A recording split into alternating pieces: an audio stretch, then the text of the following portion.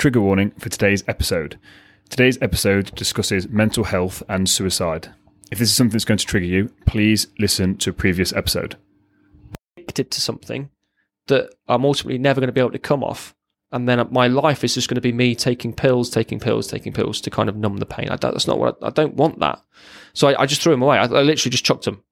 I flushed them down the toilet, got rid of them. I never took another one. Welcome to the Prime Life Project podcast, a place to help you unlock your full potential, both mentally and physically, to become the best version of you. Welcome back to another episode of the Prime Life Project podcast. I'm your host, Daniel James, and today I'm joined by another Daniel. I'm joined today by Mr. Daniel Herrick. How are we? Yeah, I'm good. Thanks. How are you? I'm very well, thank you very much. Awesome. Now, this episode today is very, very specific on what we're going to talk about. So we're going to talk about the military. We're going to talk about your time in the military. And we're going to talk about how a lot of military people struggle coming out of the military with their mental health. But we're not talking about the general PTSD that most people associate with that. So we're going to go down a bit of a rabbit hole with some of this stuff, go quite deep with your mental health journey. So again, just sort of pre-framing that. If you take any value from today's episode, or you think somebody might take some value from what Dan's going to share with us today, please don't forget to like and share it with a friend to help us spread the word, to help as many people as possible. There's going to be some really good bits of information here today, some real, raw, honest truths where, again, we spoke about this off air. We've been chatting for the last, 45 minutes. And I'm really looking forward to this. So let's take my audience back, because like I said, you're not your typical military story. No. 100%. So I'm going to let you guide this conversation, meaning you start where you feel comfortable. But let's just take my audience back. We're going to put it into three sections like I spoke about before. So your first time in the military, when you came out, and then what you're sort of doing now. So let's just take my audience back. Can you give us a bit of a brief overview of Daniel Herrick and his time in the military? Yeah, well, I think I was always destined to join the military, really. I come from a military family, so my dad was in the Air Force, my granddad was a photographer in the Air Force, like I became eventually, and my auntie was in, my uncle was in, my cousin's still in, so I always knew that there was going to be a guidance there. My older brother and younger brother were never really interested in it, but I'd always had an interest in the military, whether it be through films, books, whatever. And it was just selecting what I wanted to do when I joined up. So I finally plucked the courage up at 21 to kind of think I've got enough life experience now. I think I can handle myself in there. And I joined up. And I followed in the footsteps of my granddad. At the time, I did want to join an infantry regiment or do something like that. But my dad, in retrospect now, quite smartly talked me out of it, because it's all right once you go to combat and all that sort of thing, but when you come home, there's a lot of bored infantrymen. There's not really much to do, and I wanted to leave with it. If I did leave with a trade. So my granddad had been a photographer. I'd seen how successful he'd been. He went to work on sort of big television projects, newspapers and things like that. Were you into photography at all at this point? Yeah, so I'd always had a passing interest in it. I was quite a good, keen amateur. My dad was an amateur as well, so I was always the one taking pictures when we went out. So I knew I had an interest in that as well, and I'd seen kind of what the Air Force photographers did. And I had Robert Capa, who was a World War II photographer, and Don McCullen as well, as a World War II photographer. I had their books and I'd seen some of the images, and there's some very striking images in those books documenting the history of the Second World War and the Vietnam War. So I kind of thought, well, I could go and do that for Afghanistan, Iraq, that I could become that kind of photographer for modern conflicts. So that was the other thought process behind it. So I joined up at 21 and went through the training, best training I've ever been through. And do you still have to train like a regular soldier? Yes. You have to know how to fire a gun, have to... 100%. Because any military, whatever trade you do, whether it's photographer or infantryman, you are a soldier first. So if the shit hits the fan, you have to put your camera down. You put your camera down, you pick your rifle up. Yep. It's no good me going out. So say if I was on the ground with the troops in Afghan, there's no good me just having a camera out there. I'm going to need to toss that off and pick up my rifle to be able to defend myself and defend me. The guys. So all points, would you have a gun on you then? So like, yeah. So you literally have a camera, but then strapped behind you, you'd have your gun with you. Yeah, I've always, this sounds bizarre. Like, I assumed that's how it was. Yeah. But I didn't know if you would actually be armed with a gun, or if it's a case of if it came to combat, you'd have to find a gun. And do you know what I mean? It sounds really silly and bizarre. So guys like Don McCullen and Robert Capa, who I mentioned before, they were journalists, so they wouldn't necessarily carry a firearm. They would literally just have their camera and they would go out. But for the guys, because you can do it in the Air Force, the Army, and the Navy. If you're out on the ground with the troops, you're carrying a weapon because you are then an extra hand on the ground, if you like. So you're going to get rid of your camera and you're going to pick up your weapon, and then you're going to do that first. That's the first thing you need to be able to do. That's quite reassuring for them as well. Knowing that you're not a liability. So you're there to be a photographer, but you're not like if shit is the fan, you're not like, oh, we've got to protect Dan. It's like, no, Dan's fine. He's a soldier. He's one of us. Yeah. You just happen to be good with the camera. That's quite reassuring. I didn't know that. Yeah. So you have to go. So you still do the same basic training as everybody else. Everyone gets that same basic training package. Obviously, the infantry service in the Air Force is the RAF regiment. They'll do an extended, like a trade training, if you like. And then once you've done your basic training, which at my time was 9 weeks, you then go and do your trade training. My trade training was 7 months down at RAF Cosford, near Wolverhampton. And then from there, I did my first posting, which was RAF Cottesmore, working with the Harry, which I'd always wanted to work with. And then that only lasted 9 months because Cottesmore closed and the Harry disbanded. And then I went and did a year on the Red Arrows. So I was the Red Arrows official photographer for a year. And that was a particularly tough year because unfortunately we lost John Egan and Sean Cunningham. They were both killed in separate accidents. So that was quite hard to come to terms with. And then I moved on to RAF Coningsby in 2012 and did 3 amazing years there. Flew in Lancaster, flew in the Typhoon, Dakota. We're going to, if it's okay with you, we're going to get Mikey to put your pictures up on the YouTube. Yeah, of course. So if you're listening to this on audio, I recommend you get yourself over to the YouTube channel so you can see some of Dan's photos of this, because he's actually kind enough to bring me one, which I'm going to get put in a frame because it is absolutely incredible for the Queen's Jubilee. Yeah, 100%. What are you in? So I was sat in the rear gunner of the Lancaster bomber. So we got to do some really Gucci stuff. And there's a Hurricane literally underneath my feet, Hurricane fighter jet literally underneath my feet. And so I flew in the Dakota as well. I flew in the Typhoon, doing air to air with other Typhoons and stuff like that. So I got to do some really cool stuff there. And then I did a 4-month detachment to Lithuania where we did the Baltic Air Police. And so just after, I don't know if anyone remembers, but just after Russia went in and annexed Ukraine and took that part of Ukraine back, we were deployed immediately to Lithuania to protect the Baltic Air Police, Baltic airspace, because they were obviously quite rightly scared that the Russians were going to start sweeping across Europe and start taking back old Soviet states. So we were sent out there, and that was, there was some hairy stuff there, not for me in particular, but for the pilots. They had some quite hairy moments, but and it was shortly after that 4-month, literally it was after that 4-month detachment to Lithuania that I left the Air Force.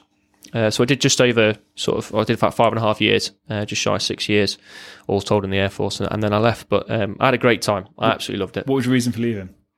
So there was a number of factors, really. I say when I joined up, I made a list of things that I wanted to achieve. So I'm all about goal setting. I'm all about going, this is what I want to do. Even before I joined up, I wanted to be a radio presenter. I wanted to be a football commentator. They were the things I wanted to be. So this is like comforting to you then. Yeah. So this is like home for me. So and even that, I went and did hospital radio. Who's your football team? Newcastle United, unfortunately. I'm an Aston Villa fan. So so you're doing all right. As long as you're not like an Arsenal fan or no. I had Mikey, this guy. I don't know if he dare show his face. I was on his bus doing a podcast. Yeah. And he said, "Oh, do you want a coffee?" I said, "Yeah." He then presents me with an Arsenal mug. Oh dear. I'm never going to let him live that down. No. So I went and did hospital radio in Norwich, and then through that I went and did football commentary at Norwich City whilst they were in the Championship. So I'm always about. You actually did football commentary? Yeah. So I did it for about 4 or 5 games we went and did in the end. And that's what I wanted to do. And then I never really followed it through, to be honest. I don't know why, I just never really followed it through. I think the military was too strong of a calling, really. Yeah. And I always knew that that's where I was going to end up. So, but yeah, I enjoyed doing that. And like I say, I set myself some goals before joining the Air Force of what I wanted to do. Flying a fast jet, flying certain other aircraft I wanted to go and do an exercise. But one of the ones I wanted to do was to go to Afghanistan. That was one of the reasons I joined up. Obviously, what happened in 2001 with 9/11 was a big driving force for me joining up as well. That sort of really affected me in the fact that I felt sort of passionately about joining the military to kind of help out. And I applied to go 3 times. I applied to go twice in trade, but because of the relationship between the Air Force and the Army, I was only a senior aircraftman or SAC at the time. And to be a photographer in the Army, you had to be a corporal. And when you go out to Afghan, predominantly you're working with the Army, and they will only work with corporals. So because I was an SAC, they wouldn't allow me to go out and do my trade out on the ground in Afghan. So I applied twice, got turned down twice, and then I applied to go and do, because you can do out-of-trade jobs, and one of those out-of-trade jobs was prison handler. So you were literally just in like one of the prisons in Afghanistan. When they captured people, you would be looking after them. And I got turned down for that as well because the trade was too small. So they said, we can't expend you from the trade. You need to stay put. So I applied 3 times and never got it, and it was a disappointment at the time. Now not so much, but at the time it was a disappointment. But everything else on the list, I'd done bobsleigh, which I wanted to do. I'd done luge, which I wanted to do. I'd done AT, which is adventurous training.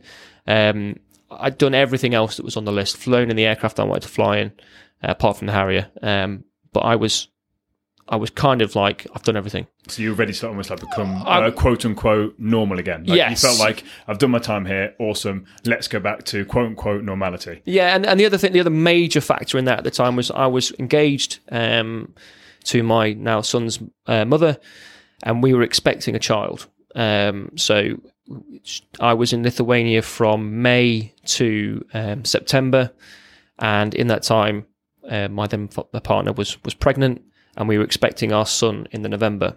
And whilst I was out in Lithuania, I got a posting notice through from the Air Force to say, your time at Coningsby is up, you're now going to get posted to Aldergrove, which is in Northern Ireland. And I looked at that posting as a bit of a kick in the teeth, because to me it was a backwards move. The photography side of it was non-existent, really. You were basically only sitting in a printing room printing other people's pictures all day. That's not what I wanted to do. I especially didn't want to do it for 2 years, and I especially didn't want to really miss the first 2 years of my son's life, because my partner was never going to move to Northern Ireland, nor would I have asked her to move. Yeah. So it kind of was like a perfect storm of things that were happening at that time. So I applied for a job whilst I was in Lithuania.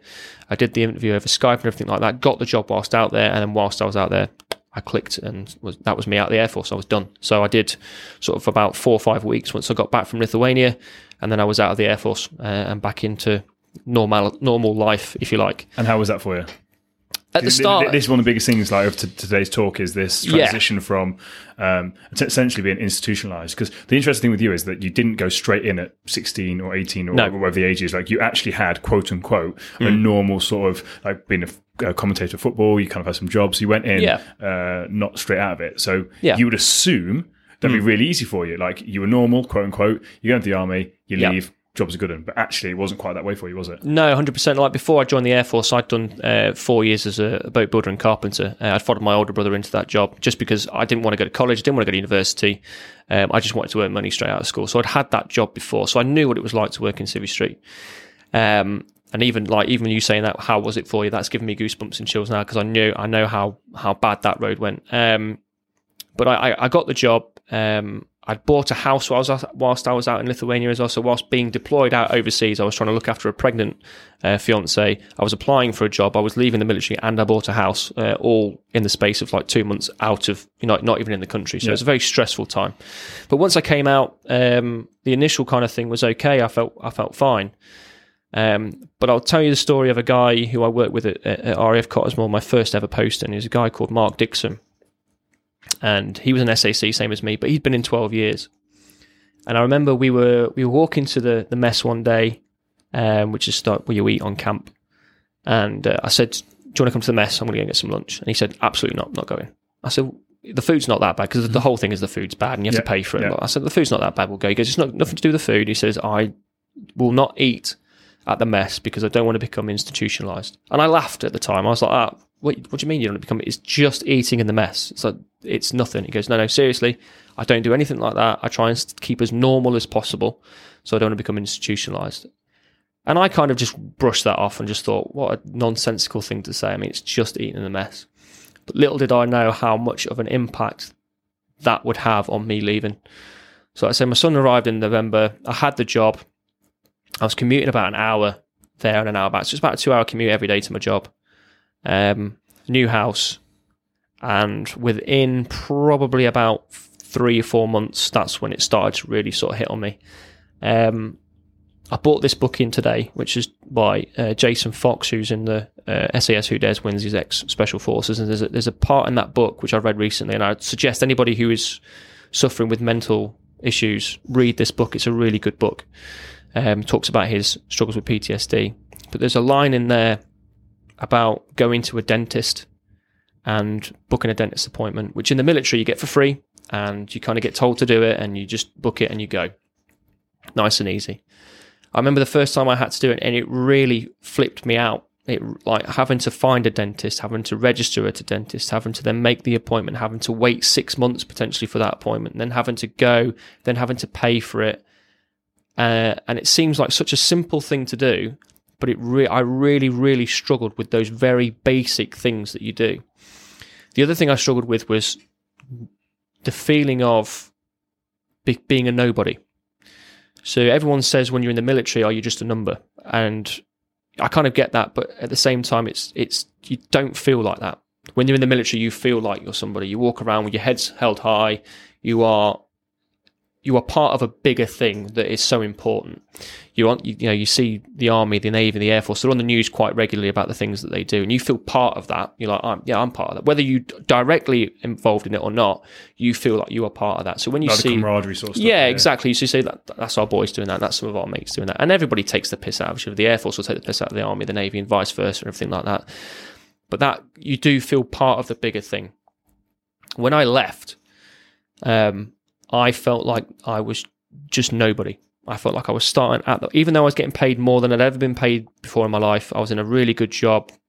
I was doing things that were, quite involved, and there was quite a bit of esteem involved with it. But I just felt like an absolute nobody, and I didn't know where I stood. So you have that hierarchical system in the military. You have the rank structure, so you know who to go to. You know who your chain of command is. You know who your line man. You know who's in charge, and you don't obviously blindly follow. We're not all drones and just sit there and follow. You can have that back and forth, and you if someone says you're going to go and do that and you don't agree with it, you can go, I don't agree with that. But at least you know where you stand. On Civvy Street, I didn't know where I stood. I know who my boss was, but there were 3 or 4 other people who were involved who were stabbing me in the back or like pushing me aside or trying to jump over me. That's the other thing. There's people who are blindly trying to jump over you to get to where they want to be, and they will happily step on you as they walk past you. I'd never had that before. And I didn't feel like I could trust anybody. I didn't know who I could talk to about a problem, because I felt like if I talk to somebody about a problem, I don't know where that's going to go. I don't know who's going to say something behind my back. I don't know. For example, the first job I had out of the military, I was the media and press officer for the Church of England at the Diocese of Lincoln. I'm not religious, but I took that job because I searched up on Indeed for photographer jobs, and it was one of the first ones that came up. So I was like, okay, there's photography involved. Boom, I'll do that. And I said in my interview at the time that I wanted to help and push the church forward and try and engage younger people. And I did all sorts of stuff for them. So I organised, I don't know, does anyone remember the app Periscope? So it was like the first live streaming app. Periscope. So it was linked through Twitter. And it just actually pretty cool, didn't it?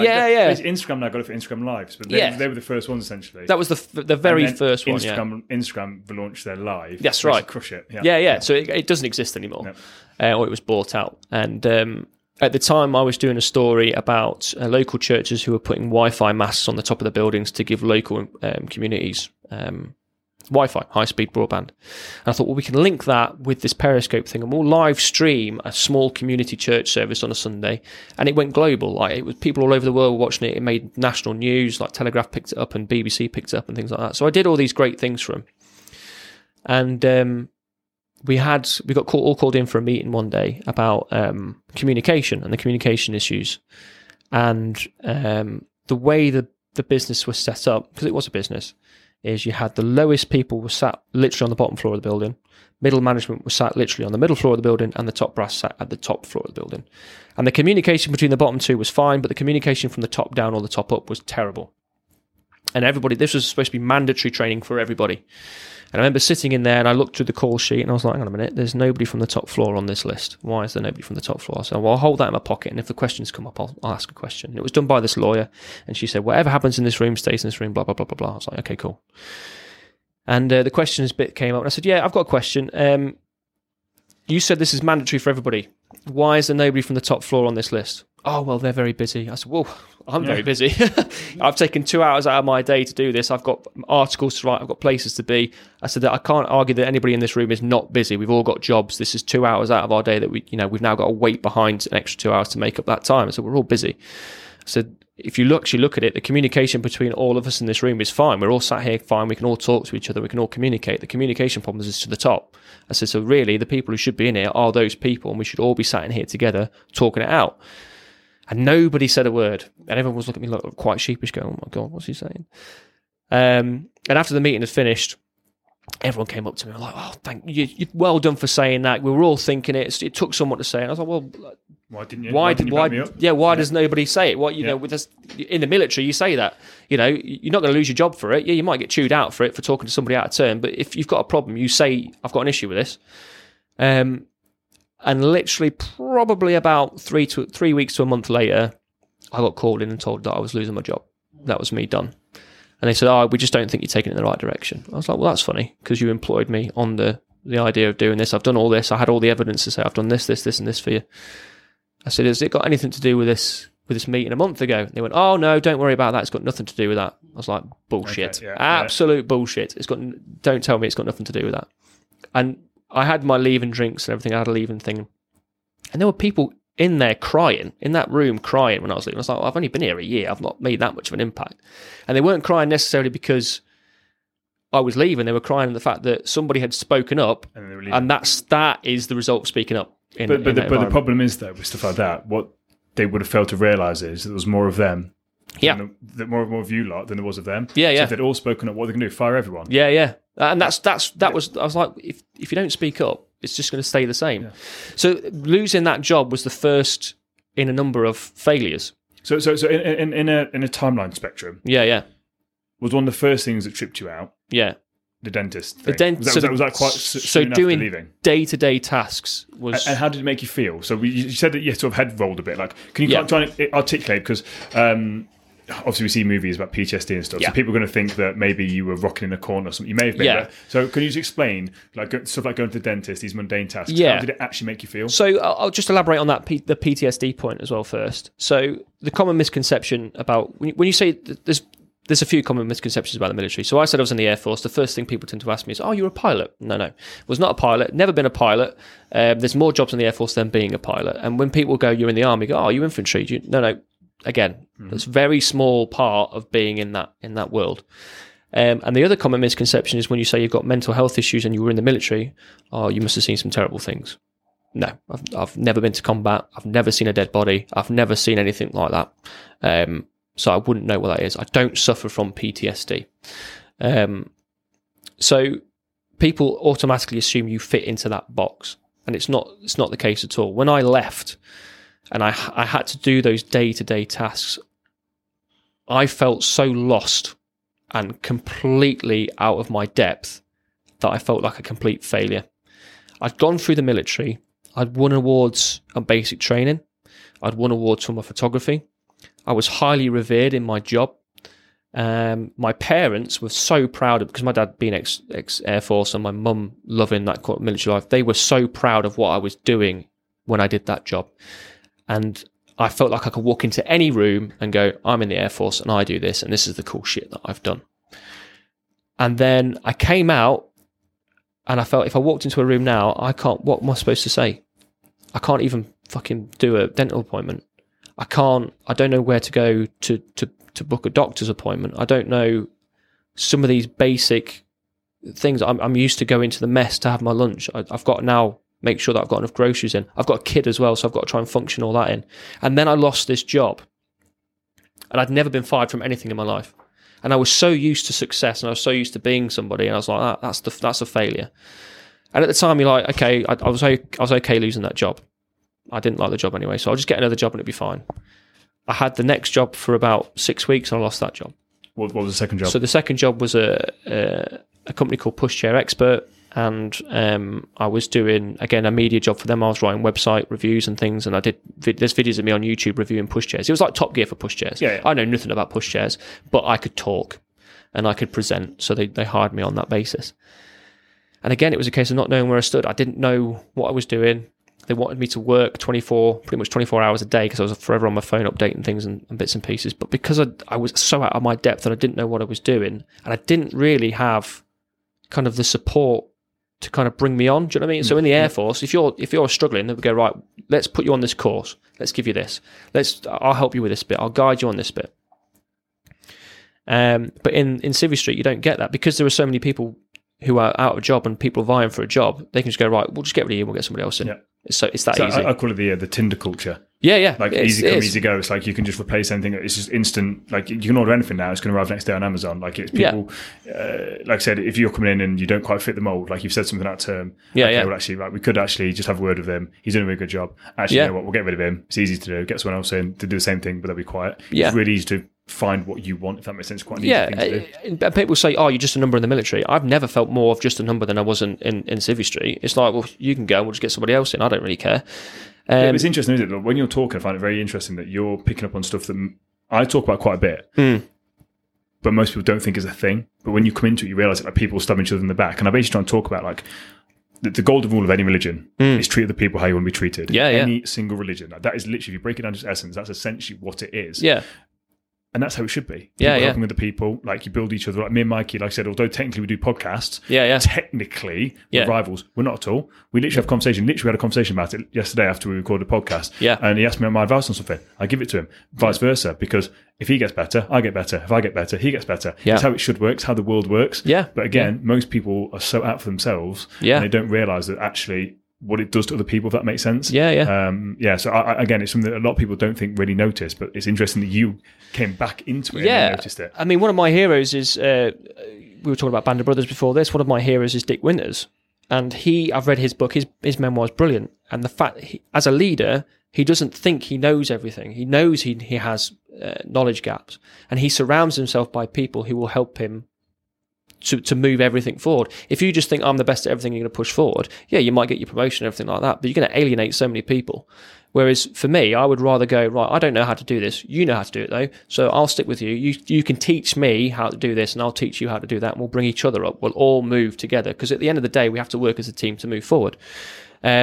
And that's what I wasn't getting in the military, outside of the military. I wasn't getting that at all. It was a case of, well, I need to get this promotion. So if I have to push somebody else out of the way, or if I can pin the blame on somebody else, I'll pin the blame on somebody else. But isn't it bizarre though, if that person actually had the other mentality and raised everyone else around them, they would have got the promotion. Because the people at the top would have noticed, well, actually, everyone Dan's around seems to be doing loads better. Everyone speaks so highly of this Dan. Everyone respects Dan. Everyone does this for Dan. Everyone goes to Dan. Dan, you need a promotion, mate. Do you know what I mean? It's like, that's how it should be, rather than throwing people under the bus. It's like, actually, if you're helping people out like that and you get the promotion, no one's going to begrudge you, because like, well, actually, you know what, Dan has actually really helped me out. People don't understand that, and it's really interesting you say that, because I've not heard that gentleman that you spoke about. I know you said about Band of Brothers, but I'm not sure who that gentleman is. So he's the lead character in that. Is that who it is? So Major Dick Winters. Major Dick Winters. So for me, it's understanding that actually, in any business, I know my weakness. That's why I've got my key. Exactly. That's why I've got my accountant. That's why I've got people around me. So I know what I'm good at, and I know what I'm not good at. Hence my VA. All these people, I know my flaws. I know what I'm good at. So I'm going to throw all my time, energy, and effort into that. And then other people are going to help me level up. Because again, I'll throw courses to them. I'll help them out. Like me and Mike spoke again, a camera. All these things. Like, what do you need? And I'll help you. Have a conversation, and that's how it should be, and people bring each other up. And that's how successful things work. But it's interesting that obviously you've clearly had bad experiences. 100%. I mean, so I lost that second job just before Christmas 2015. And to be fair, the company were very good to me, and they said, we'll pay you an extra month's wages so you're okay for Christmas, because they understood I had a child and everything like that. That's fair play. So fair play to them. I was very appreciative of that. And then I was unemployed for about a month. The only time in my life, apart from when COVID hit in 2020 last year, that's the only time I've ever been unemployed. And then I got a job at Butlins in Skegness, running the photo studio there. And it was a massive pay cut, huge pay cut. So I know I was going to be working extra hours to kind of make up that flaw and that loss of money. And that's also when my relationship started to become strained with my partner. So Max was coming up to 2 years old, my son, and we just didn't sort of fit in the same mold as we did before. So I'm quite adventurous. I like to go out and travel and things like that. She wasn't kind of into that thing, which is fine, because I was so used to being in the military where I could go and do AT. I could go and do my adventurous training. I could go to Austria or Germany or wherever and go skiing or snowboarding or bobsleigh or luge or walking or hiking or whatever. I would get my travel fix from doing that. But once I left, I didn't have the money in my pocket to go abroad, for one, and nobody wanted to come with me. So we just kind of drifted apart. And at the time, it felt like the right thing, and obviously now it still is the right thing. But it took about a month after we broke up, and then I really started to fall off the radar, because I was working 6 days a week.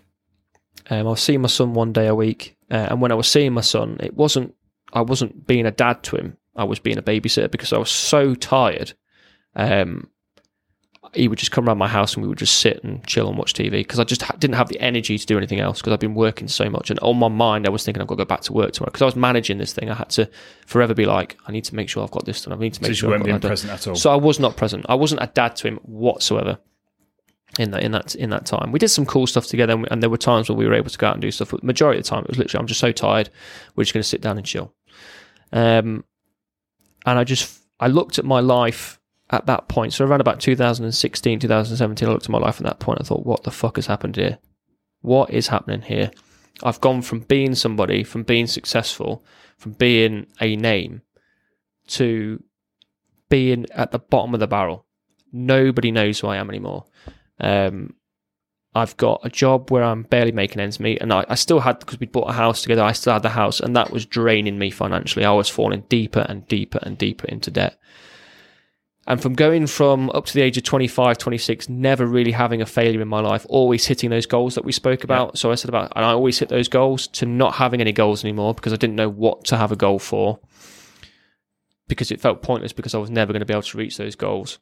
And I could see, the disappointment in my parents' eyes when I would go around and I'd be like, I'm still at Butlins, I'm hemorrhaging money. I can't make ends meet.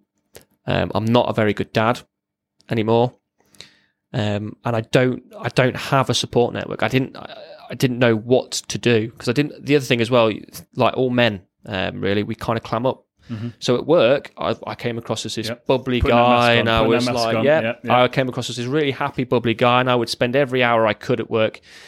But after work finished, I would come home and I would sit in my driveway for 2 hours at times, just in the car. I did not want to go in the house because that house held so many bad memories for me.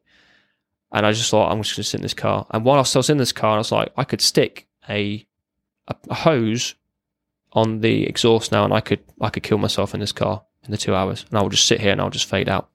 And that was the first time really, around about 2017, I started thinking, I'm going to kill myself because what have I got to live for? I'm massively in debt. My son won't miss me because I'm not a dad to him. My parents are disappointed. This is how I felt. My parents are disappointed in me because I'm failing constantly.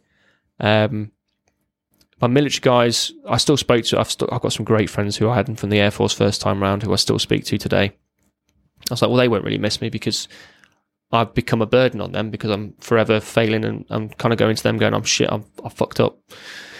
So I was just sinking deeper and deeper. And sometimes I would just sit and cry for an hour. And I never used to cry really. And I would sit in my room. I'd go into the house, and I'd go from sitting in the car for 2 hours. I'd go and sit in front of the TV. TV wouldn't be on. I'd just sit on the sofa and I'd just sit there for an hour and a half, 2 hours. And scrolling? No, not even. Just sit there numb, completely numb, no feeling whatsoever. It's so hard to describe not feeling anything. Oh, I think Mike is nodding his head. Mikey knows it. I know it, and the people listening to this, if you know it, you know. Because people go, "Oh, you're depressed. You must feel sad." You don't feel. No. I don't feel anything. I don't feel fuck all. I just feel like I feel literally like a lump of meat sat in a chair. And I don't feel like anybody. Drained as well. Yeah. It's like you said, because you can function. It's like a functioning depressant, which is what I basically said that I was. I basically had the ability to go and have sex with people to feel something. Yeah. And that was pretty much it. Yeah. But then after that, nothing. Yeah. And it's like you had the ability to go to work, put that mask on. Yeah. But as soon as that mask's off, nothing. Just an empty, drained. It's hard, isn't it, when you try and explain? Because it's first of all hard. I can see when you're talking about it. When you go back there and put yourself there, it's hard to go back there. Yeah. And you don't really want to, but it's like trying to describe how it feels to feel that way. Yeah. It is literally indescribable. You just don't feel alive. No. You are, but you're not, and you don't recognize yourself. No. You're so, when you look back retrospectively, you're so inside your own head. Yeah. Yeah. And it's just a constant cycle of negativity. Yeah. I'm so shit, I'm this, I'm that. Yeah. And there's just nothing. No. At all. No. So at one point I had to, the debt got so bad for me that I remember walking into the shop at work to try and buy a 50p cup of tea, and my card got declined. I had no money. I had literally nothing. And I was like, this is it. I am at the bottom. And I had to try and sort that out. But I remember sitting, one day it got particularly bad and I thought, today I'm going to do it. say I'm going to kill myself today, and I was going to take a walk. My plan, I didn't know how I wanted to do it. Had this been numerous thoughts? These had been going on for a long time, and I thought of different ways. Like I said, the first time was in the car. I thought about hanging myself.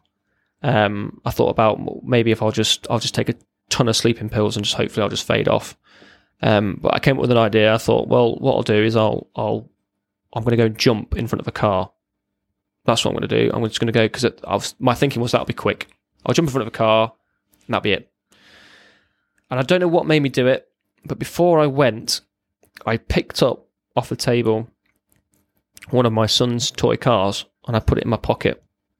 And I just kept playing with it, and I was just playing with it and playing with it. And I walked. I remember this walk, and I'll never forget this walk. I walked out of my house, I walked round the corner, and I walked up the street. And on the right-hand side, about 500, 600 metres up that street, on the right-hand side, there was a fire station, and there was also the ambulance station where the ambulances got called out from. And I was going to walk up to the end of the street, and I was just going to throw myself in front of a car. And I kept playing. And I got to the point, and I was like that. And I kept playing with it, and I was like, do I do this? And my son's car was like reminding me that I have a son. Do I really want to do this? So I was still kind of toying with it at that point. And then this ambulance pulled in. And I just walked over to the ambulance, and they could see I was upset. I'd been crying. And the guy stepped out of the ambulance. I didn't know who this bloke was. And I just started crying. And he went, "Are you all right?" And I not like a little sort of, I couldn't breathe. I couldn't talk. I was crying that hard that I was just an absolute mess. He went, "Are you all right?" And I managed to spurt out. And all I said was, "Can I please just have a hug? That's all I want, is just someone to give me a hug because I feel fucking shit." And he came up and he hugged me for about a good 2 minutes. And I just completely outpoured to him for 2 minutes. And he sat me in the back of the ambulance and did all this stuff. And he referred me then to the doctor. He said, "You need to go see a doctor because this is not normal." And I went, "Fine." And I went to the doctor about 2 days later. And he prescribed me antidepressants. He sat down and he said, "Yeah, you've definitely got depression. You're feeling this." And I thought, okay, that's it. Sorted. I'll get these antidepressants and I'll be fine. Can I just, before we go down the antidepressant route? Yeah. How did it feel when you were hugging the ambulance man? Can you describe that feeling of... But by the way, can I just say, you're getting me emotional. I am... Yeah, so I can. You've got a very good way with words. Oh, thank you. And when you're talking, I'm picturing you walking down this road, and I hope my audience is getting this. And like I said, if I'm welling up when I'm talking about this because I can. When you're talking, I can feel what you're saying. Yeah, and it's very, very powerful. Yeah. Oh, fucking hell. Yes. Can you just describe how what it felt like to go from that moment where you were literally about to do it? To then the universe providing this gentleman, and then to actually having that hug. Could you try and put into words how that felt for you? Relief more than anything else, because it literally felt like he'd saved my life at that point. Because I don't think, retrospectively now, I was 100% committed to killing myself at that point. I think that's why I picked that toy car up, to remind me that I've got a son, shouldn't be doing this, he will miss me, and I was trying to convince myself of that.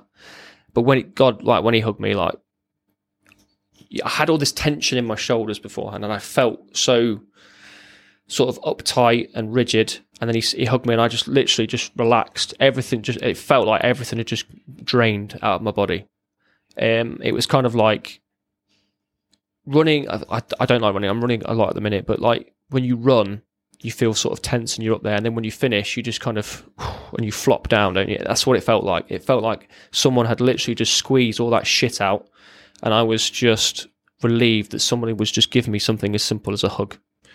Because as a man, again, you don't tend to ask for that sort of thing. You don't go, "I'm not going to go into work and go, mate, just give us a hug, will you?" But you probably could have got one off your mum if you'd asked. Yeah. I mean, I could, but again, I did because they'd idolised me so much when I was in the Air Force. And because I was going through this shit time of failing, I used to hate going to visit my parents at that point. Not because I didn't like them, I didn't love them. Family events. Yeah. And again, talking about the debt. Yeah. I can remember, I think I spoke about on this previous podcast, where I remember when I went out anywhere, I'd have to check ahead of time what I was going to order to make sure I had enough money in my bank account. Yeah.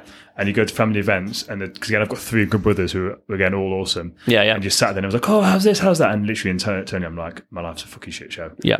I fucking got no fucking money. Yeah. I'm a fucking failure. I'm disappointment. So I fully understand that feeling. It's just that complete sense of worthlessness. Yeah, and I just looked at them and I went, I'm so sorry. And in my head, I used to go, I'm so sorry for letting you down. I have let you down. Because the other thing I was dealing with, and this is, I love my brothers to pieces. They're brilliant. My older brother works in Formula One. So that is a high profile job, high success job. He's doing really well. He works for Red Bull now. He's on the pit crew at Red Bull. Amazing. My younger brother, he just started working for an architect company and he was doing really well. He was getting married. He'd bought his own house, stable as everything. And then there was me. And I'd gone from being kind of golden child in the middle, being in the Air Force, to being this guy who I felt like everyone was going to be talking behind my back going, what are we going to do about Dan? And my mum would literally say that to me. She'd go, what are we going to do about Dan? What are we going to do about, how are we going to help Dan? And then she'd talk to my brothers and go, what can we do to help Dan? How are we going to sort your life out? Yeah, When are you going to do this? When are you going to do this? When are you going to do that? What is it you want to do? And I was just like, I don't know. I don't know what I want to do. So I got given the thing to go to the doctor, and I went to see the doctor for the antidepressants. How was the doctor? The doctor, to be fair to him, was good. He listened. And I knew I was going to get the prescription for antidepressants. And I didn't want it, really. Because that's the other thing that people don't realise is when you feel like that, people go, I should go and talk to a therapist, or you should go and talk to the doctor or whatever. But people don't realise you don't want help. I used to sit there and people used to go, you can go and get help, And I was like, but I don't want help. I don't want to burden anybody with my problems. I don't want to be helped. I just want to sit here and I just want to fade away. I just want nobody to know that I existed. I just want to fade out. Did you have a thing with sleeping? Because for me, I just didn't want to wake up. So Johnny said about when you sat there, mine was sleeping. Yeah. Any opportunity I would sleep. And I would just pray that I didn't wake up. Yeah, so I never really had that. For me, sleep was a relief. And it's not that I never used to want to wake, but I would wake up and I would just lay in bed and I'd go, What am I going to do today? I'm not going to do anything today. I'm just going to sit here all day. I used to wish that I wouldn't wake up. When I was dozing off, I was like, hopefully I won't wake up tonight. Yeah. Because you just want to disappear. Yeah. You just want to just disappear, and everyone will just go. Because my thought process was, if I died, my parents would kind of go, "Thank God for that." He's at least now he's kind of, the problem is gone. Yeah. That's how I saw it. That people would kind of go, "Oh, thank God for that. Thank God for that. I haven't got to worry about that anymore. He's gone." And I thought, my son's young enough. He's only 2 years old. He won't really remember me. It will be fine. Donna will find, my partner would find somebody else. He would then become the father figure role, and I wouldn't have to worry about it. That'd be it. I got the antidepressants. I took one. I only ever took one, and I felt really sick. And I remember speaking to a couple of other people who I worked with at the time who were also on antidepressants. I remember speaking to one girl in particular, and I said, "They made me feel really sick. I don't feel right." She goes, "Oh no, honestly, keep taking them because they make you feel better. And then as soon as I come off them, I feel really shit again." And for me, my brain just went, "Well, hang on a minute. If you're taking them, you feel fine. You come off them and you feel shit. That's not fixing the problem. That's covering the problem. So I don't want to cover the problem. I don't want to do that. If I'm going to do this, I want to fix the problem." And that was the first kind of realization of that I wanted to fix it.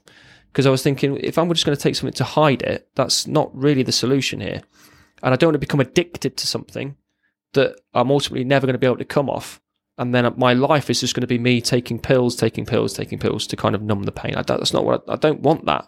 So I just threw them away. I literally just chucked them. I flushed them down the toilet, got rid of them. I never took another one. And it was probably about a month, 3 weeks to a month after that I'd reached my limit. I remember I came home from work. So you were still, after, just to fill in the blanks here, so you basically hit rock bottom. Yeah. You gone to doctors, took the antidepressants. Yeah. Made the decision, you actually kind of do want to be here. Yeah. Threw them away. Did you then carry on going downhill, or did you sort of like flatline? I kind of settled for a bit. And I thought, okay, I could probably come out of this. Because the talk with the doctor made it feel like it kind of normalised it a little bit for me. And I was speaking to other people who were on antidepressants. So I thought, okay, I'm not alone. Maybe it's just a blip and I'll be fine. Because obviously I'd had the breakdown of my relationship. That was the first serious relationship I ever had. So I thought, it's probably just me getting over that. I'll be fine. But about 3 weeks later, I sank properly deep. Worse than before? Way worse than before. Way worse before.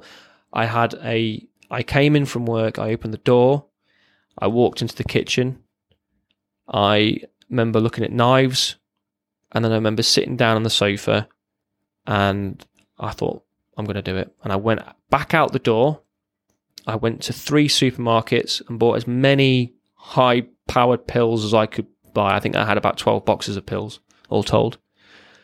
And I thought, I'm going to take all of these, and that's going to be it. And I sat there, and I opened them all up, and they were all sat out on the table. And I just started uncontrollably crying. Like I did before with the paramedic, it was that sort of strong sort of sense of crying. And I put a message out on my Facebook page. Again, I think this was probably me trying to call for help, but I didn't know how to do it. But I put a message out on my Facebook page just going, I'm so sorry. This is me done. I can't do it anymore. I'm going to kill myself. And those exact words. It wasn't those words exactly. Did you say kill yourself? I just said I'm going to end it all. Yeah. I've said I'm done. And I was crying. I said I'm really sorry, but I can't do this anymore. I'm going to end it. And I sat there and I started taking the pills, and I kept taking pill after pill after pill after pill, and I just kept washing them down. And then I sat there and just waited for it to happen. I thought, because I'd never done it before, I just got sat there and thought all of a sudden it'll just take over and I'll pass out and that'll be me done. And a guy came through my door because he'd seen the message, and he came through my door and he'd seen all the pills. He said, "How many have you taken?" And I just went, as in, you kicked the door down? No, the door was open. So he just walked in the door. I didn't even hear the door go. I just remember he walked in and he sat next to me, and he put his arm around me because I was uncontrollably crying again. And he said, "How many have you taken?" And I just pointed, and then he rang the ambulance. And I sat there, and I remember saying to him, I asked him, "Am I going to die?" And he said he didn't know. I said, "I want to die. Do you think I'm going to die?" And then it kind of gets a bit hazy after that. Then I remember 2 more people came into my house, and they couldn't get an ambulance to me, so they said, "We need to drive you to the hospital." So they drove me to the hospital, and I cried all the way to the hospital. And I got to the hospital, and I felt so like this when it started kicking. I felt so ill. I was going to vomit. I felt really sick.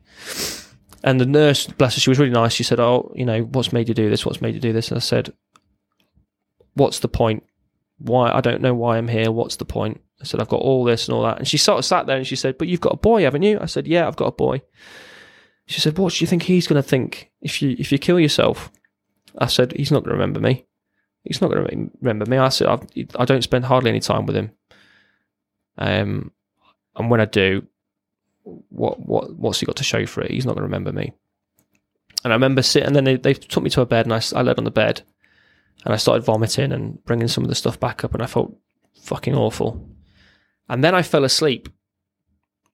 And just before I fell asleep, I kind of was thinking, this is it.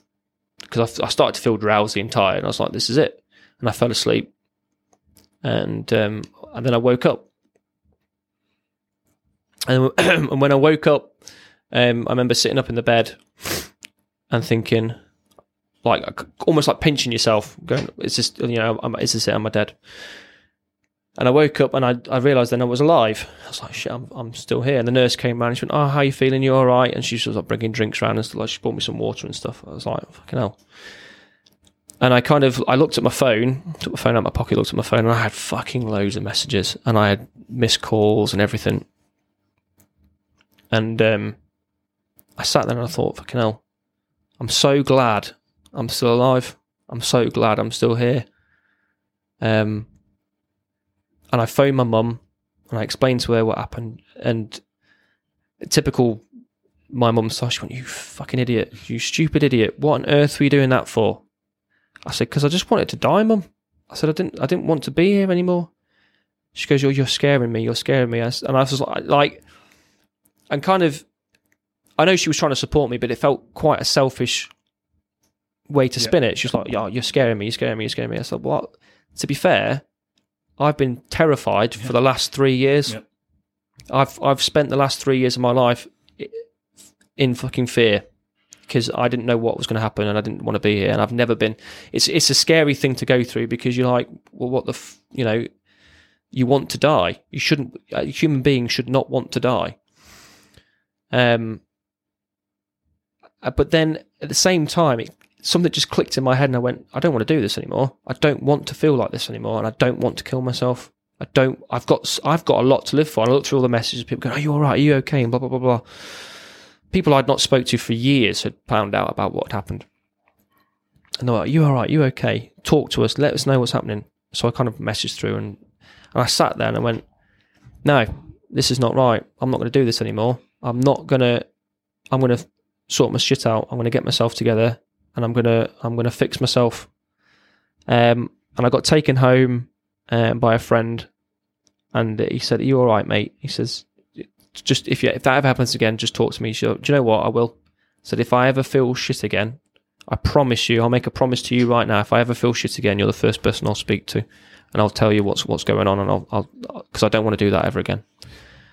And got home, and I messaged my son's mum, told her what had happened, and she was like, "Well, why did you do that for? You've got Max, you've got all this, blah blah blah." And I said, I did it because of this. I did it because I didn't feel like it was. But now I realise that was a stupid thing to do, and I don't ever want to do that again. And I made that decision right there and then that I wasn't going to do it again. And I felt so relieved that I hadn't killed myself. And it was from then I took a really drastic decision. I was like, right, I'm going to sell my house.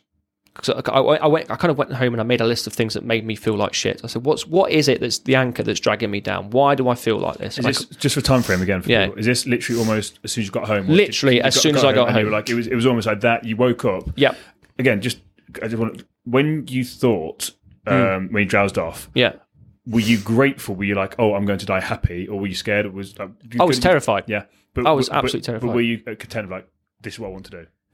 Yeah, so just when you passed out at that time before you woke up. Yeah, I was like, this is it, and it was kind of like when it's a weird experience, a weird thing to explain. But I was terrified. I was shitting myself, but at the same time, I was like, but this is what I want. Yeah. So I was kind of like willing it to happen, but at the same time, I was terrified. And then I did, like I say, when I drifted off, that was it. And then you woke up. Were you then mad? I was so pissed at myself. So pissed. Well, it took a Or while. the fact you'd woken up. No, I was pissed at myself. So I woke up. And it took me a while to realise that I was still there. And then I felt like numb for a little bit. And I still felt like shit because obviously the pills were still mulling around in my stomach and I was still feeling sick and still being sick. But about sort of half an hour after, that's when I started to feel angry at myself. I was like, what the fuck are you doing? What the fuck are you doing? And I think this is kind of where the military side of me kicked back in. I was like, fucking get a grip. Get a grip. What are you doing? Because then, like I said, that's when thoughts of my son started coming back to me. Yeah. And like I said, when I got home, I literally got home and went, right, what is it that is dragging me down? It was things like the house. I don't need the house. I don't like being in it. It's too big for me. It holds too many memories. It needs to go. What else is fucking me over? My job. Right, okay, well, let's get a new job. Let's figure out what it is I want to do. Let's actually have some drive. Let's kick ourselves up the arse and let's see what it is that really wants me to move forward. What is it that's going to bring me out? Because that was the other thing. I was in a job that wasn't going anywhere. I wasn't going to get promoted. So I was like, I need to figure out what it is I want to do. And spending time with my son. I'm not spending enough time with my son. That also is bringing me down. And living where I lived. So not just the house, but the actual area. Yep. I felt so isolated living in Skegness. I felt so cut off from the world living out there. So I was like, right, they're the three things that I'm going to fix. So how do I go about fixing them? So I took a really drastic decision and I sold everything, pretty much everything I owned. And I went to Australia for a year. I was like, I'm going to go and do a working holiday in Australia because I've not travelled for years. I can sell everything and I can just go and I can just cut. Because the other issue was the pressure I was feeling from my parents, from other people who were going, like you said earlier, what are you going to do? How are you going to fix this? From them, I know they were trying to help, but when you're in that mindset and you're like, I don't know what to do, and you've got constantly people, it's like being a nail and someone hammering you constantly, and all it does, rather than bring you up, is it pushes you down deeper, because it makes you feel more of a failure and more like shit. And you just keep... There's a way of going about it, isn't there? Yeah, there is. Like if you're going to ask what you're going to do, you then have to sit down with that person and actually help them come up with something to do it. Yeah. It's like, you can't just be like, what are you going to do? I don't know. Well, that's not good enough. And you then have to have the ability to then sit down with them and meet them on their level. Again, we did a podcast about this, I think, a couple of days ago. You've got to meet that person on that level where they're at. Yeah. Like, you're here, and you're like, what do you want to do? What do you do? That person's not ready to hear that. You've got to go down to the level. Where are they at? And again, simple as, what in your life makes you happy? What's not making you happy? Just strip it down to basics on that sort of basic level and then work from there. Do you know what I mean? Don't try and go at a million miles an hour. Just strip it back, meet them where they're at, and then slowly build it back up. And I think that's the biggest problem when it comes to mental health. Yeah. People don't know how to talk to people with mental health. No. People just assume when you're just sad. People just assume you're sad. And they go, what's upset? What is just it be that happy. upsets? Just be happy. You just need to cheer up. Why don't you do this? This makes you happy. But it doesn't make you happy. You can sit there and go, well, what makes me happy? I'll go for walks, or like, say, skiing or playing football makes me happy. But when you feel like that, playing football doesn't even make you happy because you don't realise what it is, the other elements of it that are bringing you down. If anything, it'll make you worse. Yeah, because you go there and you make bad tackle, you fucking shit bastard, you're so shit, you let the whole team down, and then have a narrative about why you're so shit at football. Yeah. And that's it. It's just like just normal things. Yeah. I like holding down relationships and having girlfriends and things like that were near impossible for me. And that was the other bit of pressure because obviously my younger brother was getting married. My older brother had 2 kids and, had a long-term relationship, and I'd had 2 relationships that had fallen apart, and they were like, well, why didn't, you just need a girlfriend. Once you get a girlfriend, it'll be fine. I was like, well, I can't even look after myself, let alone even entertain the fact of having somebody else. And you didn't love yourself. No. That's what I said. My biggest thing was like, I had no problem meeting females. And having sex with females. The problem was these people some of them were amazing. They were giving me so much love. The problem was I didn't love myself. No. If you don't love yourself, you can't receive that love. No. You could have the most perfect person ever there giving you the world. And I did have some amazing people in my life. But I didn't love myself. No. So you just shut it off. No. You just don't accept it. So like, just get a girlfriend. It's not quite that simple. Because no. I don't love myself. Why would who would love this? Yeah. And then someone's trying to give it you, and you just can't accept it. And again, looking back now retrospectively, I've said a lot of apologies to some of these women at that time in my life because they gave me everything. And it's like, but you can't receive it because you feel so badly of yourself. You're like, what is this person doing wasting their time with me? Yeah. And it's, sorry, I didn't interrupt you there, but it's such a powerful thing when it comes to relationship stuff, isn't it? It's like, it's just that whole self-love. It's like, and people just don't understand it. It's like, you just don't love yourself at all. And my biggest fear was failure. Yeah. So all I was thinking of, I'll get into another relationship. This relationship will break down. That will make me feel worse because I've lost somebody else. But also that'll be another failure to put onto the list. And I was just forever just ticking off failures. So I made that decision to go to Australia for a year. And everyone was kind of going, what about your son? What about your son? What about your son? And I factored that in. And at the start, we did sort of like WhatsApp calls and things like that. And it didn't really work because he was still quite young and he kind of would walk away. But then I made the best purchase of my life was a Nintendo Switch Lite because he had a Nintendo Switch at home. And I said, what I'm going to do is I'm going to buy one of them and we'll play Fortnite online together. And we'd spend hours playing that, and he would talk to me, and that was the only way we would gauge it because he's only a kid. That's mint. We would sit there for hours playing it, and he would tell me all about his day. He would tell me about school. He would tell me about friends and stuff like that, and he'd be excited to talk to me. Whereas before, he was like, "I've got to talk to Daddy." Yeah, blah blah blah. Put the phone down. My mates are here. I need to go and do that, or I want to go and do this. But when we were playing Fortnite, he would ring me up and go, "Are you coming on? Are you coming on? Are you coming on?" That is giving me goosebumps. That was mint. It was, and it's still today. We still do it. We still do it today. I bought him an Xbox. How old is he now? So he's 7 now. He's just turned 7. I bet he's better than you. Oh, he carries me every single time we play. He's awesome. But we still do that now. And like, he's just ring me because they've just released a new thing for Fortnite and rang me when I was at work. Daddy, they've done this. I can't wait to play with you. Awesome. Brilliant. And we, like, my brothers play. So we all play as a family. That's our family game nights. We all play as a family on Xbox. We can all talk to each other. We all share experiences and stuff like that. We have a great time in that. Do you know all the bad press that, like, stuff like that gets? Yeah. Mate, that is absolutely... Cause I love computer games. Yeah. That is phenomenal. Yeah. That is absolutely phenomenal. Honestly, the best purchase I've ever made in my life was that Nintendo Switch Lite.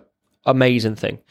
And we would make time to play with each other and all that sort of thing. And that really helped our relationship grow because rather than me, even though I wasn't physically there, even when I was physically there before, because I was working so much, I wasn't being a dad to him. I was being a babysitter, a glorified babysitter. But now you also weren't dad as well. You also being his mate. Yeah. And so he would cross the boundary. Like Donna would tell me that he had a globe by his bed, and he'd point to Australia every night and go, "Daddy's here, Daddy's there," and he'd ring me, and I'd send him pictures, and he would send me mail and stuff like that. So our relationship actually over that year got a lot stronger. Oh, that's amazing. Even though I wasn't physically there, because we were able to talk a lot more, and we were sharing stuff. And obviously, when I came back, I made a promise to myself when I came back that I am going to put him first. rather than thinking about careers and jobs and things like that, because I've never really been career driven per se. I've never wanted to be a CEO of a company or anything like that. It's never really interested me. I've just wanted a job that I think that I know I enjoy, but pays the bills. So I prioritised when I came home that he was going to be the number one priority. And it was whilst I was in Australia that I thought, because I was loving life out there. It was great. I had a great time out there. But I was thinking, when I come back, because this is going to end, and that's the other thing I realised, is that things are finite. Nothing goes on forever, whether it be a job or this feeling of mental illness. I realised that this is not a forever thing. This is a now thing. So what I need to do is plan for when this is over. And it's the same with Australia. I thought I've got 6 months left. This is going to end. So what am I going to do when this ends? Because the last thing I want to do is get back to the UK and just go straight back down a rabbit hole.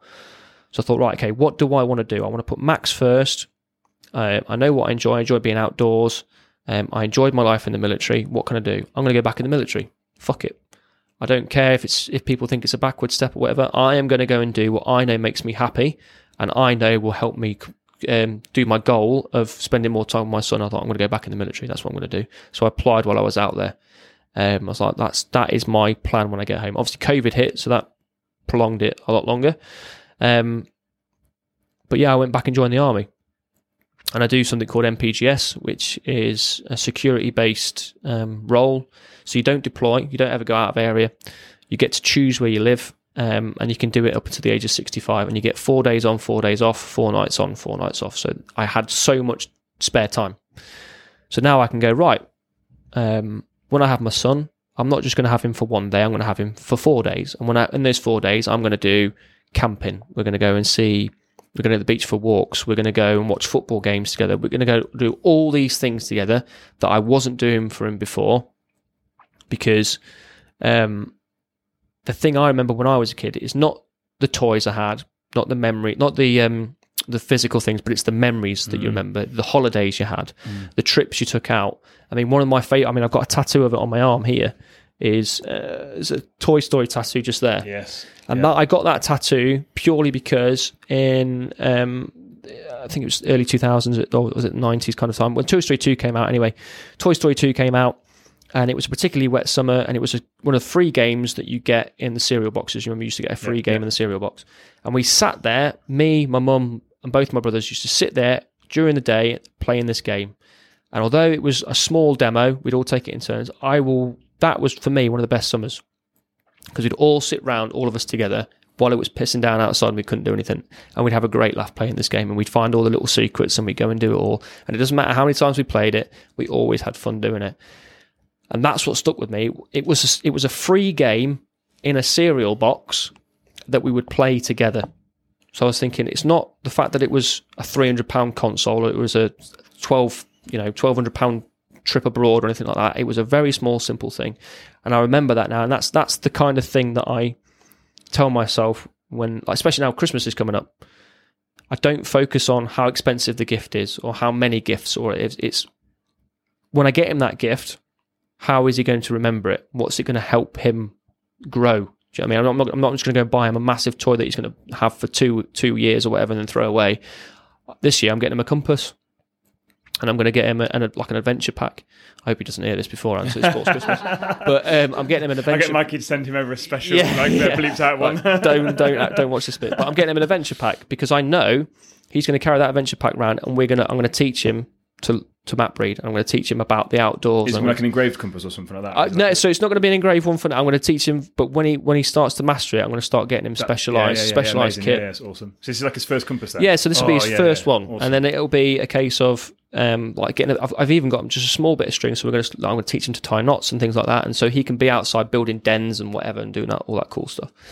And that's kind of where my mind is now at, rather than just thinking I'm a bad dad because I can't afford this, I'm a bad dad because I don't do this, I'm a bad dad. I think of, okay, what makes a good role model? Not a good dad, what makes a good role model for my son? Making a good role model is somebody who will pick him up when he's sort of feeling down, someone who will lead him through his life, someone who will give him experiences and skills that will help him in the future. Me just buying him loads of stuff isn't going to help anything. It's the same, like one of the most freeing experiences I have was when I sold all my stuff for Australia. I felt so tied down mentally and physically by all the belongings I had, the house, the car, everything like that. That was negative to me. So much so that I'm not interested in buying a house. I live in the block at the minute. And a lot of people think, well, 33-year-old man living in the block, what are you doing that for? Well, actually, that suits me because I don't like the fact of having a house on my own. I don't need all that space. I just need a kitchen, somewhere to shit, and somewhere to sleep. That's all I need. That's all I need to be happy. Because I don't spend my time in there anyway. I'm always out and about. Because I've realised that, especially when that 6 years where I lived in that house, fucked me over. Yeah. It really, really fucked me over. And I don't have a fear of houses, but the thought of me going back into a house long term or buying a house and living in something where I'm on my own and I don't need all that space, and you feel a drive to fill the space, like you're like, I've got just things. Yeah, I just need to fill it with things. And all those things do is they just weigh you down. They just tie you down. It's something else to anchor you to a place. Whereas I don't like to be anchored to somewhere. I like to be going, right, what can I can put my backpack on, I can go. So now I'm in the military again. I'm in the army again. I feel that freedom again, even though people think, oh, you're in the military, you're tied down. Absolutely not. I feel more free now than I've done. I think it's giving you now, where you're at now, it gives you good, because you're now half and half. So you're half civilian, half military. Yeah. So you can actually then get yourself back into going to a dentist, for example, if you wanted to. Yeah. Or you don't have to buy your own groceries or whatever. Yeah. You now understand how the game works. Yeah. And you're in there for a different reason than Yeah. you were before, if that makes sense. So rather than being a backward step of, oh no, I'm doing it because I'm afraid of real life, it's like, well, actually, no, I actually like this lifestyle. Yeah. Half and half. So then you can do both. That makes sense. I mean, for me, it was my dad told me when I was going through, because I remember sitting at the dining room table at my parents' house and again just having a crying fit and not being able to enunciate or talk or articulate anything I was feeling. And he got angry. He got really wound up at the fact that I couldn't tell him what was wrong. And when I'd finally calmed down, he said, you need to find a coping mechanism. And at the time I was like, oh, fuck off. Do you know what I mean? I don't know what you know. If I could find a coping mechanism, I would do it. So just fuck off. But now looking back at it, my dad, as much as it pains me to say, he's always right. He although he's never been through it himself, or that I know of, finding a way to cope, not necessarily fix, but to have something that you can go, right. I mean, if you look at Johnny Wilkinson before he takes a kick, he does that thing with his hands. That is a way of him focusing his mind. It doesn't help him kick the ball per se. That is a thing where he can go, if I do this, that focuses my mind on the task at hand. And finding something like that to help you through your mental health struggles really does help.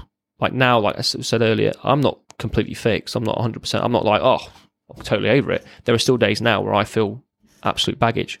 However, what I can do now is I can go, right, okay, I know this isn't going to last forever, but what I am going to do is I'm going to accept these feelings. I'm going to accept how shit I feel. I'm going to allow it to come in.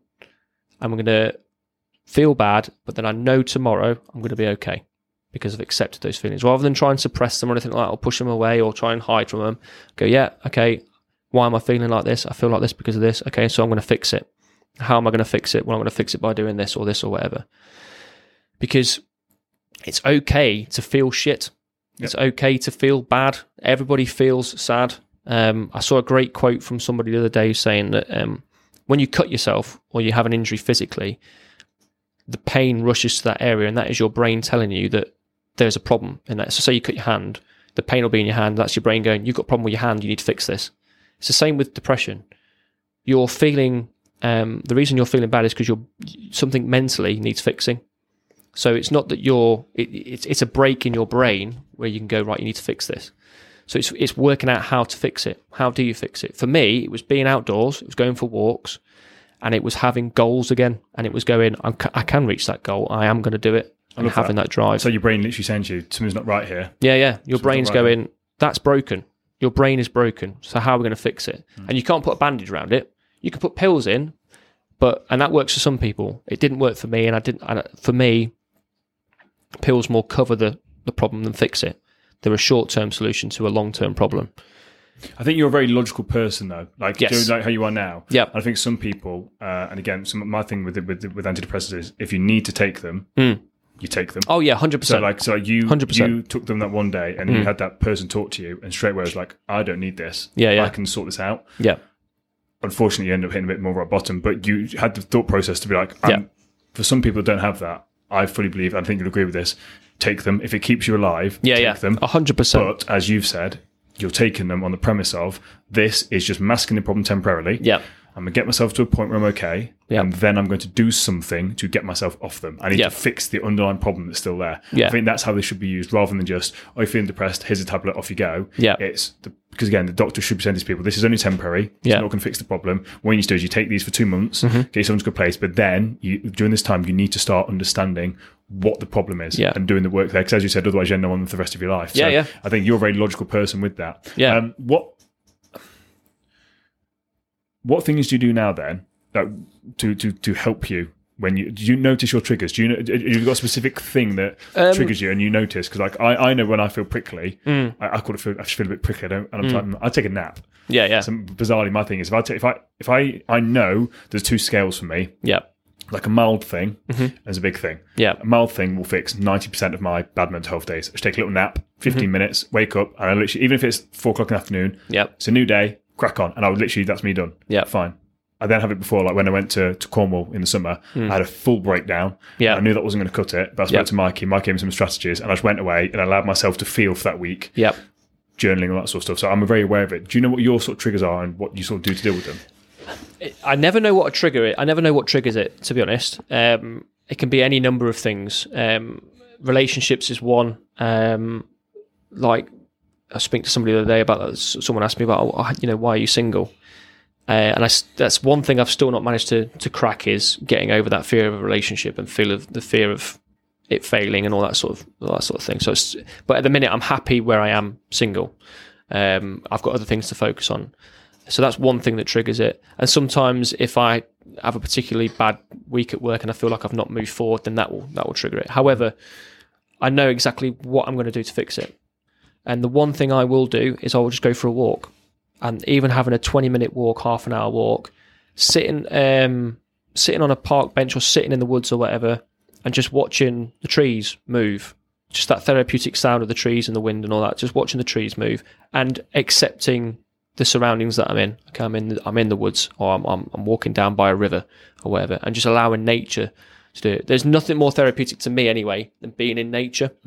It's very healing, isn't it? Oh, massively healing, and I can't recommend that enough.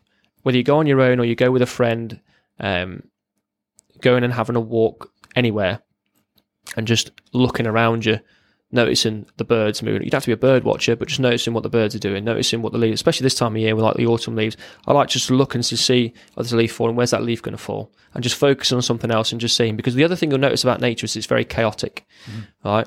But if something that chaotic can also be that beautiful, think about your mind, right? If your mind is that chaotic, right, it's still a beautiful thing, and you are still a beautiful person. So I kind of marry those two things together and think that my mind is this chaotic. My mind is full of all these branches, and it's all these, you look at a tree, and I've seen that picture where someone's taken a picture of a tree and they've superimposed it over an x-ray of lungs and stuff like that, and all the veins and the nervous system looks like a tree. So we're very, human beings and the are very sort of intertwined. We are animals at the end of the day. But you think if something this chaotic can also be this beautiful, I can also be, equally as beautiful. I can still love myself as much as I love being around here. And also just the feeling of fresh air on your face. Like, there's nothing worse, because a lot of people as well, when they're depressed or they feel like their mental illness is taken over, they will hunker inside in a small space, in a stuffy area where the air is very stagnant, and they'll just feel suffocated by that, physically suffocated by that, and that won't make them feel any better. Whereas if you go outside and just feel fresh air on your face, and that for me feels so much better.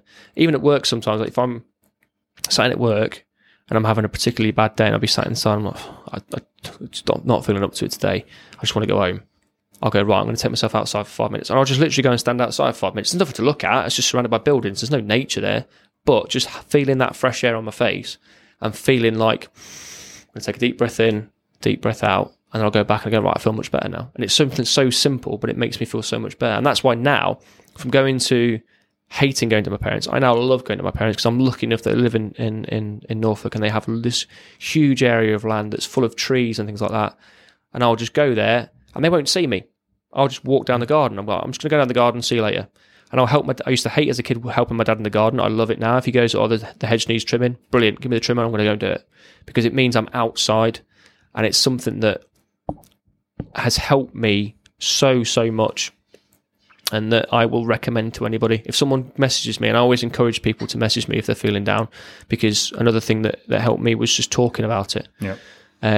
Luckily, I had my nan who was the most random person to speak to. I never thought I would be outpouring to my nan, but I would ring my nan on a regular occasion and just go, I feel like this, and I would outpour everything. For some people, it's a family member, it's a friend. It can even be, like if you're ringing the Samaritans, a stranger can be the best person to speak to because they're not going to pass judgment. Yep. And they're also just going to listen. Mm-hmm. They're just going to go, right, okay, just talk to me.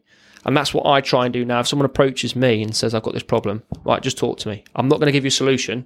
Just talk. Just talk. It's just so therapeutic and just get it out. Just get it out. Just get it off your chest. Because the other thing as well is a lot of people, when they talk, they will find a solution to them. They'll find a solution to it themselves. Mm-hmm.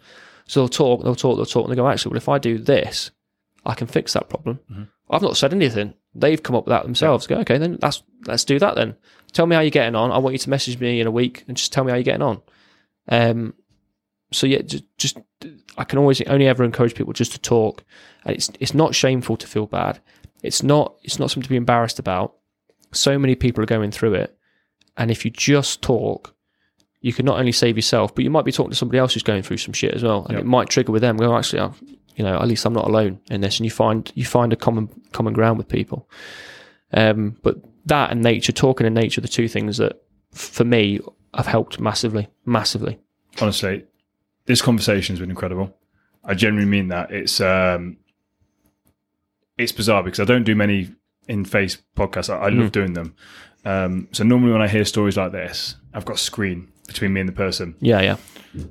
There's been multiple times in this podcast where I've felt very emotional and I've had to hold back the tears. And that's genuinely not me bullshitting you. There's been multiple times because it's the way that you articulate things is amazing. And I'm very looking forward to reading your memoir when it comes out, because like I said, even just then we were talking about that being out in nature, when you talk, I can visualize what you're saying. It's very powerful how you do that. I don't know if you know that gift, but how you talk and how you articulate, you've got a gift with that. It's really striking. It's absolutely amazing. Do you have any final thoughts you'd like to pass on to anybody? The question I normally ask people, and make it specific to what we're talking about, what advice would you give someone, kind of summarising what we've spoken about, what advice would you give someone that's in the forces, or anyone in general, that feels stuck and out of control in their life? Again, just talk. If you feel the old adage is a problem shared is a problem halved, and I wish now coming out that I'd have spoken to more people who had left the military before I came out. Unfortunately, at the time I didn't really know. Most of the people I knew were already in the military. But if you're thinking of leaving, and I say this to people because in the job we do, we tend to stag on with people who aren't doing the same job as us. They just have come in to help us out. And there's a lot of young lads who come through and go, I'm thinking about leaving. I don't really like this. I can get more money doing this. And I always say, well, think very carefully about what it is that makes you happy before you go and jump and do that. Getting an extra 10 grand a year sounds good, but if you're now working an extra 10 hours a week to fulfill that 10 grand a year, you're not going to see your family as much. You're not going to see, you're not having much free time. You're going to be stressed, all for what, 10 grand? What's 10 grand going to get you in the long run? It's not going to get you anything because you're not going to be able to spend it because you're going to be working all the time. You're going to be too tired to do anything. So before you make any real big decision, always focus on what makes you happy first. What is it that by the time... So I'm gonna call on my mum again, and I love my mum to bits. And this is the one thing I say to everybody. She's coming up 62 next year, and she always says to me, I wish I'd done this. I wish I'd have done that. I wish I'd have done this. And I always say to myself, I don't want to be sat on my deathbed at whatever age going, I wish I'd have done this. I'd rather sit there and go, I've got all these stories. I've got nothing. I don't care if I die with nothing to my name, not a penny to my name. But if I can sit there and go, I've got all these memories of these great people that I've met, of me and my son spending time together, of places I've been, things I've seen, that to me is of more value than having an extra 10 grand, 20 grand in the bank. That doesn't give you anything. So really focus on what makes you happy, and what at the end of your life you can sit back and say, I'm proud I did that. I'm glad I did that. Because I guarantee no one's going to sit there and go, God, do you remember Dave? He was on 60 grand a year. No one's going to care about that. They'll go, do you remember Dave? Remember having drinks with Dave in the pub? Or do you remember going on that walk with Dave that time? Or what? You know what I mean? That's what you got to think about, is life is nothing if you're not happy. So just really sit down and think about what it is that makes you happy before you make any big decision. And I'll say that to everybody. You're a beautiful human being. Oh, thank you very much. I am very glad. I'm going to give a big shout out to Heather, who arranged this, me and you talking, because you're a beautiful human. Thank you. I've very much enjoyed this. I genuinely mean that. It's even chatting to you off air beforehand. You've got a very good energy about you. And again, your mission for this podcast was to get this information out there to help some people. Yeah. And you have 100% done that. Again, you've helped me, and I think you've helped Mikey as well in the corner. It's been absolutely incredible. Where can people find out more information about you?